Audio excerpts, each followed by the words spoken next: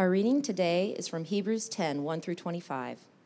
For since the law has but a shadow of the good things to come, instead of the true form of these realities, it can never, by the same sacrifices that are continually offered every year, make perfect those who draw near. Otherwise, would they not have ceased to be offered, since the worshippers, having once been cleansed, would no longer have any consciousness of sins? But in these sacrifices there is a reminder of sins every year. For it is impossible for the blood of bulls and goats to take away sins. Consequently, when Christ came into the world, he said, "Sacrifices and offerings you have not desired, but a body have you prepared for me. In burnt offerings and sin offerings you have taken no pleasure." Then I said, "Behold, I have come to do your will, O God, as it is written of me in the scroll of the book." When he said above, "You have neither desired nor taken pleasure in sacrifices and offerings, and burnt offerings and sin offerings, these are offered according to the law." Then he added, "Behold, I have come to do your will." He does away with the first in order to establish the second. And by that will we have been sanctified through the offering of the body of Jesus Christ, once for all. And every priest stands daily at his service, offering repeatedly the same sacrifices, which can never take away sins. But when Christ had offered for all time a single sacrifice for sins, he sat down at the right hand of God, waiting from that time until his enemies should be made a footstool for his feet. For by a single offering he has perfected for all time those who are being sanctified. And the Holy Spirit also bears witness to us, for after saying, "This is the covenant that I will make with them after those days, declares the Lord. I will put my laws on their hearts and write them on their minds." Then he adds, "I will remember their sins and their lawless deeds no more." Where there is forgiveness of these, there is no longer any offering for sin. Therefore, brothers, since we have confidence to enter the holy places by the blood of Jesus, by the new and living way that he opened for us through the curtain, that is, through his flesh, and since we have a great priest over the house of God, let us draw near with a true heart and full assurance of faith, with our hearts sprinkled clean from an evil conscience and our bodies washed with pure water. Let us hold fast the confession of our hope without wavering, for he who promised is faithful. And let us consider how to stir up one another to love and good works, not neglecting to meet together, as is the habit of some, but encouraging one another, and all the more as you see the day drawing near. This is the word of the Lord. This is the word of the Lord. It is absolutely true, and it is given to us in love. All right, you can be seated.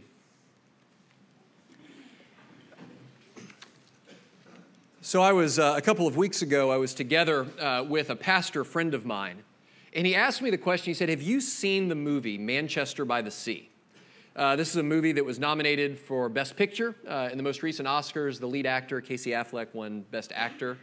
And he said, it is devastatingly depressing, but there's a sermon illustration in it, and so you should probably watch it. And so that's like giving a preacher, it's like us getting a stock tip or something. We just go, you gotta find it, right? And so one night I sat out to watch Manchester by the Sea, and I still haven't forgiven this guy. He was right. It was the most depressing 2 hours of my life, I think. But there is a great sermon illustration in it. The story that's told in Manchester by the Sea is of a troubled man named Lee.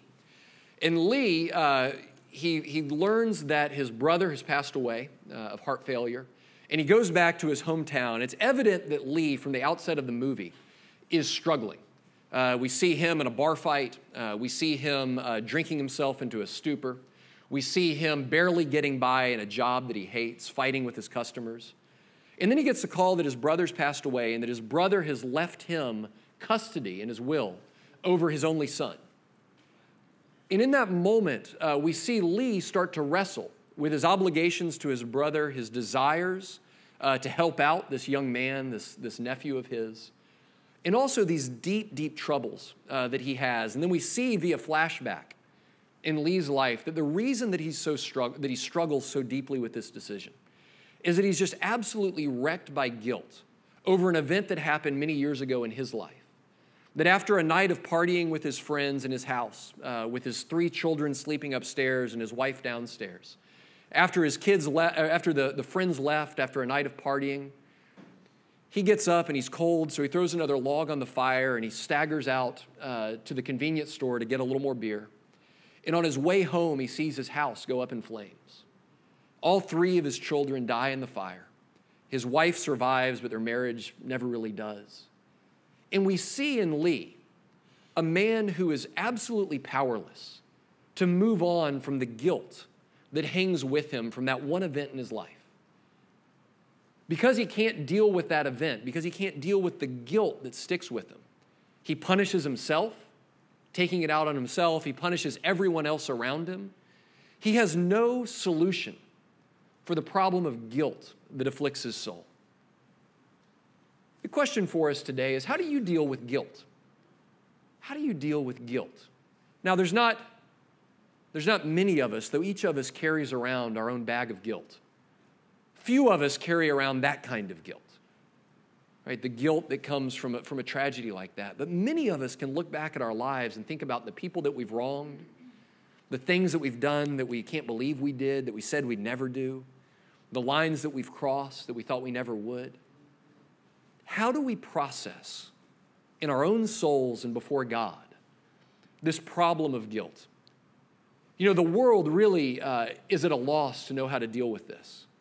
One of the great, kind of an ancient version of the same story of Manchester by the Sea is in Shakespeare's play Macbeth, where Lady Macbeth, after contributing to the murder of the king with her husband in that famous speech, remember the out, damn spot, if you remember anything from whatever, 9th grade English that you read that play, she's giving that speech, trying to wash away the guilt that she feels, and she pours her heart out to this doctor, and he says, "This disease is beyond my practice.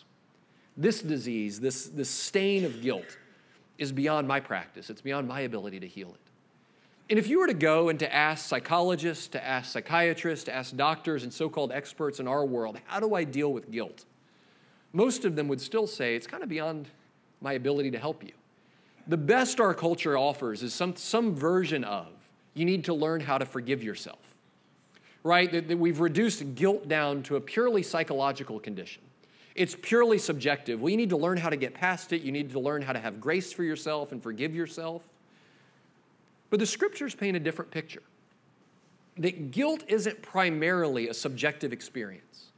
That guilt isn't primarily just something we feel, but that it's a real moral problem, right? That guilt is objectively a problem between us and God that we have to deal with.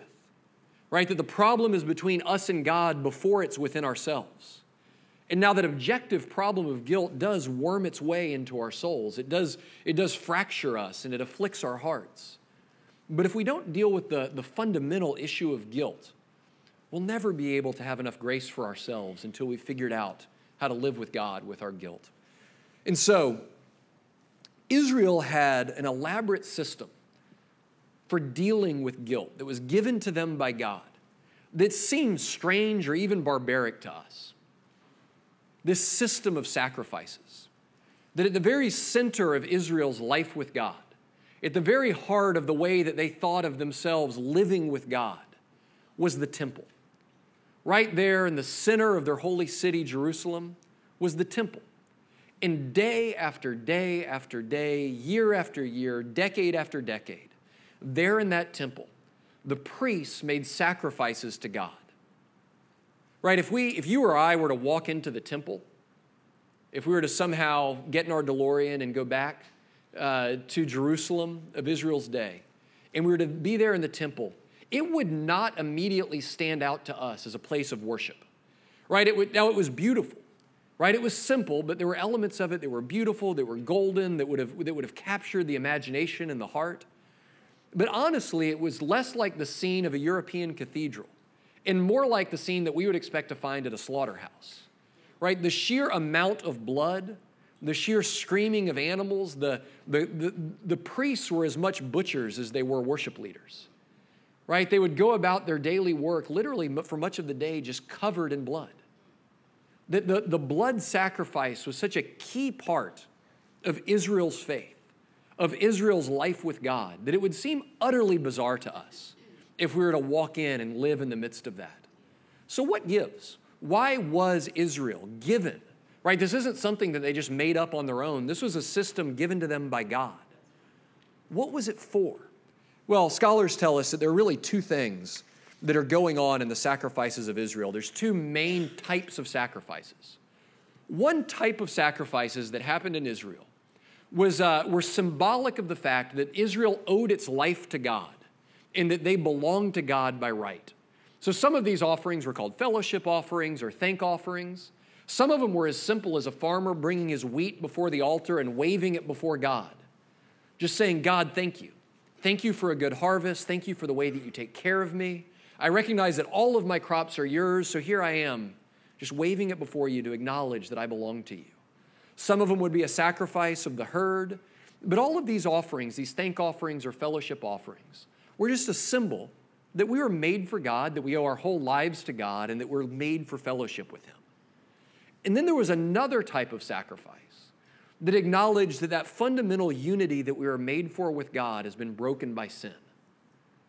That because of sin, we can't just walk into God's presence and live with Him in peace and unity. That a sacrifice has to be made to atone for sin. The way that Paul puts it is that the wages of sin is death, right? The punishment for sin is death. It's the giving of a life. And so Israel had this daily practice of giving a life in their place to cover over their sin. To essentially say, God, please accept the life of this sheep, the life of this goat, the life of this whatever it was, on behalf of me, in place of taking my life. Leviticus chapter 17 puts it this way. For the life of the flesh is in the blood, and I have given it for you on the altar to make atonement for your souls. For it is the blood that makes atonement by the life. That sin always requires punishment. It always requires the giving of a life. You know, that's something that I think we know instinctively, right? That our world, when we sin, when we fall short, when we wrong others, we have this desire to make amends. We have this desire to try to make it right, to try to sacrifice, to try to work hard enough to get in someone's good graces. Right? I know well in my own life when I've sinned, when I know that I've disobeyed God, I quickly start to figure out ways to make it up to Him. God, I promise I won't miss church for a week. I promise I'll do more good things than bad. I promise I'll be nice to my kids. I promise I'll do all these wonderful things. Right? There's something instinctively just in the way that our souls work through life that we try to make our way back to God through sacrifice. We try to punish ourselves sometimes to get back right with God. There's this incredibly heartbreaking scene in Manchester by the Sea where the cops tell Lee, this man, after the death of his family, he confesses to them everything. He said, we were drinking and we were drugging, we were doing all this stuff, and then I left and my kids, everything happened. And he expects them, as I think most of us would, to arrest him. And the cops say, oh, well, you know what? You haven't done anything that a lot of other people haven't done. You're free to go. And in that moment, he lunges for the cop's gun and grabs it and tries to take his own life. He's stopped. But there's something in him that just knows he's got to pay. He's done something so wrong that he can't live with himself, and he's got to take it out on himself. Right? That sin does require the giving of a life at that level. And the sacrificial system was a stand-in for that. A stand-in for for Israel losing their own life because of their sin. And a reminder. The author of Hebrews in the passage that we read tells us that the sacrificial system was always meant to point beyond itself. Right? The language that the author uses is that it was a shadow. That it was a shadow that was meant to point beyond itself to the substance.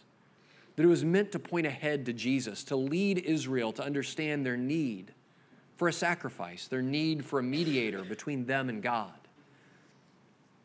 How did the sacrifice remind Israel of their need for God? Well, first, it reminded them of the gravity of their sin. If you look at chapter 10, verse 3 that was just read, it said, but in these sacrifices, there is a reminder of sins every year. There's a reminder. Every time they saw the animal sacrifice, they would have remembered why that sacrifice was necessary. Right? Because the fact is that some of us are like Lee, right? We carry around in our souls and just even down just in the core of us an awareness of our guilt. We just can't get past it. But there's others of us that, quite frankly, give very little thought to our guilt, right? We go through our days, we go through our weeks, we go through our lives, and rarely do we think, you know what, I'm a sinner that's wronged a holy God, and I am guilty, right? Some of us just never think of it. We think that we're okay, we've got an agreement with God, that God's overlooked the bad in our lives, we've done more good than bad. So we breeze past it. And the sacrifices never allowed Israel to breeze past their sin. If you were in Jerusalem and were walking past the temple and you heard the animals cry out and you saw the blood and you remembered it all and you smelled the smoke, you would think, what's going on in there? Oh yeah, I'm a sinner in need of a sacrifice to cover my sin, right? It would have been a reminder of their need before God every time. Furthermore, it would have been a reminder for them of their need of forgiveness, right? That they do require a mediator. Something has to happen between them and God. That they can't just waltz into God's presence, that it takes a sacrifice. And it would have or should have pointed them beyond the sacrifice. You know, I don't think you could have lived in that system, seeing animal after animal sacrificed, day after day, year after year, and thought to yourself, yeah, no, this seems like a permanent solution. Right? I don't think you could have seen that and lived through it and thought, oh, great, God's taking care of it. He's just given us a bunch of goats and we'll just sacrifice them forever to atone for our sin. Right? It was always, I believe, meant to point Israel beyond it, to say, you know what, this system is only a stopgap. It's only a placeholder for the sacrifice that we know is needed. That, yeah, God's accepting them and he's overlooking and passing over our sin, but someday these sins are going to have to get dealt with something more substantive than the death of, a petting zoo. It's going to take something more than this. He uses the language of a shadow. You know, if you think about a shadow, Plato has this great image, Plato's Cave. It's one of Plato's great works, where he imagines a group of men and women who've lived their entire life chained up in a cave with a fire behind them, and all they ever see are shadows on a wall.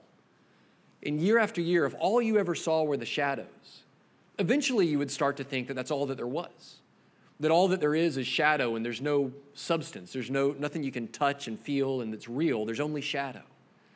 And so one of the great tragedies of the Bible as the Old Testament moves towards the New, as Jesus comes, is the failure of Israel to see the substance when it came. To say, no, that's not real. All there are shadows. There's the law and the temple and the sacrifices. That's all we need.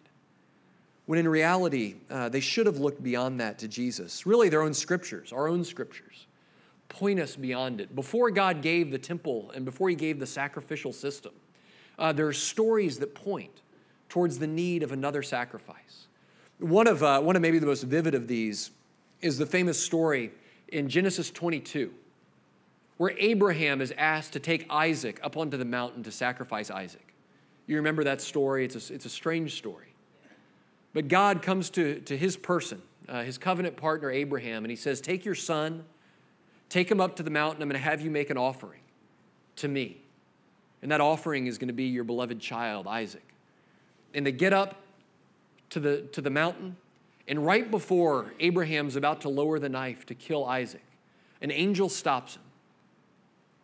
He stops him from sacrificing his son, and then over there in the brush, they see a ram stuck by his horn. He says, take that. Let that be the sacrifice.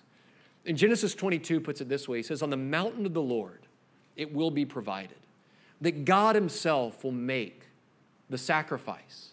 God himself will be the one who provides the sacrifice to make us right with God. Have you learned yet that no amount of sacrificing can make you right with God? I had in an earlier part of my life, I coached football at a high school in Memphis. And I remember a kid, a decent football player, went away to a youth camp and came back. And it was a junior year, loved football, is where all of his friends were. It was kind of a big part of his life. And he came back from that youth retreat and said, Coach, I think I need to quit football. And I said, really? Why? I mean, I knew this kid well. I knew he was a Christian. He loved the Lord, enjoyed football. And he said, well, the speaker at this youth camp told us that we need to lay our Isaac down, right? Whatever that thing is in your life that matters most, Whatever that thing is in your life that you think you can't live without, God wants you to lay it at his altar. And so he said, well, for me, that's football, and I need to quit it. Right? And I've been a youth pastor. I've heard that talk 100 times. I've probably given it. Right? And there's something true about it.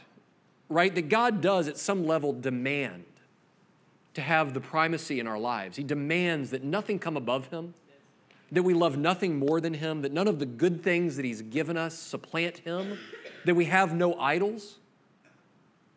But you can never sacrifice enough. You can never lay down enough of your good things. You can never walk away from enough to earn your way before God. Right? There's nothing that you can lay down before him that he's going to take as a sacrifice and say, oh, wow, Johnny, you loved me more than football? Well, now I love you. No, that's an empty path to making yourself right with God. No part of your life that you can lay down to him can do it. On the mountain, God has to provide the sacrifice.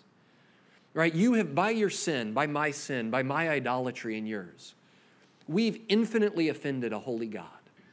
And only an infinitely valuable sacrifice will suffice to get us back with him. And so that's why Jesus had to lay down his life. That's why the sacrifice of Jesus, our great high priest, alone could make us right with God. You know, that's the author of Hebrews. This is one of his favorite themes. And it seems to him like Jesus becomes the high priest. He's the one who makes the sacrifice. Jesus becomes the lamb. He's the one who is sacrificed. Jesus becomes the temple itself. Jesus is the place where God and humanity come back together in fellowship. That all of this stuff gives way to Jesus. That's why we no longer make sacrifices. That's why we no longer go on pilgrimages to a temple. It's that we now have all of that in Jesus himself. I love the way he puts it in verse 11. And every priest stands daily at his service, offering repeatedly the same sacrifices, which can never take away sins. But when Christ had offered for all time a single sacrifice for sins, he sat down at the right hand of God. The other priests stand continually. They stand before God making sacrifice after sacrifice. Jesus makes one sacrifice and then sits down because he's got no more work left to do. He's done all the work that there is to be done. The sacrifice is made. And so we shouldn't look for any other sacrifice to make us right with God. Now this, a lot of people have rightly pointed, and it's probably worth mentioning if you grew up in the Catholic Church. This is one of the things that underlies the Catholic view of the Lord's Supper, right? That Jesus is sacrificed again and again and again and again every time we come to the table. And that somehow we have to have that sacrifice each week to have life with God.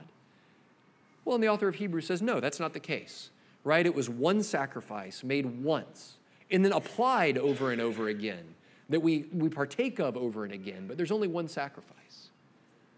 And yet there's plenty of ways that apart from that we do make new sacrifices. Every time we swear to God that we're going to try harder and be better. Every time we sin and then promise to God that he ought to take us back in because we can do more and we can be better. That's us making another sacrifice before God, standing again to try to make a sacrifice instead of resting in the sacrifice of Jesus.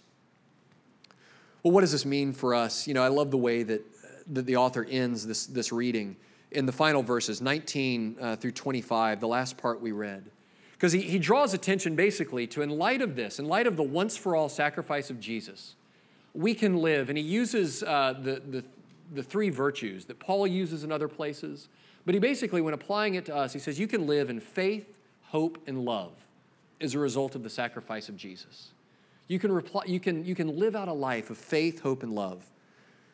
First, faith, in verse 22. Let us draw near with a true heart and the full assurance of faith with our hearts sprinkled clean. Right? You can live a life with God in full faith without an afflicted conscience. We can, what he says, he calls it, he said, we can draw near to God through faith. We can live a life with God. You know, this is the ultimate prize that Jesus won for us on the cross, is the ability to live in fellowship and communion with God. that we can draw near to God. He uses the image of it's like a door has been opened through a curtain, which is the flesh of Jesus, right? That on the cross, a door is open so that we can walk into a mansion, that we can live with God in. Right? It's a beautiful image. Now, the cross, we should celebrate the cross. We should treasure the cross. We should be grateful for the cross. But we should also pass through and enter into this life with God that he's called us to. Enter into this fullness of our life with God. And really partake of it with him. Live a life before him in prayer. Cultivate a life of intimacy with him. Know what it means like to live with God. It's amazing the spiritual life with God you can have when you once and for all settle the question of your acceptableness, of whether or not you're worthy of it, of whether or not God wants you, right? Because that's settled on the cross. God has dealt with that.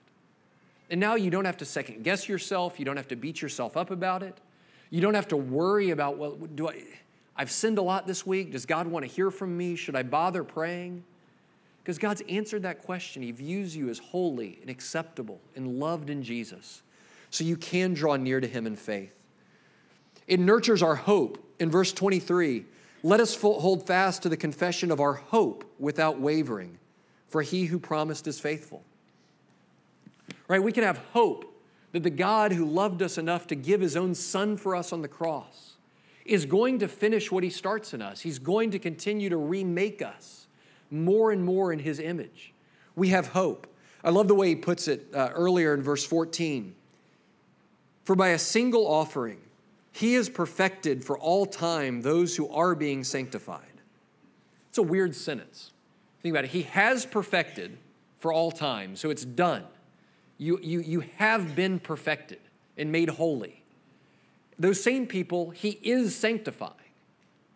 Right? So he's declared that we are holy.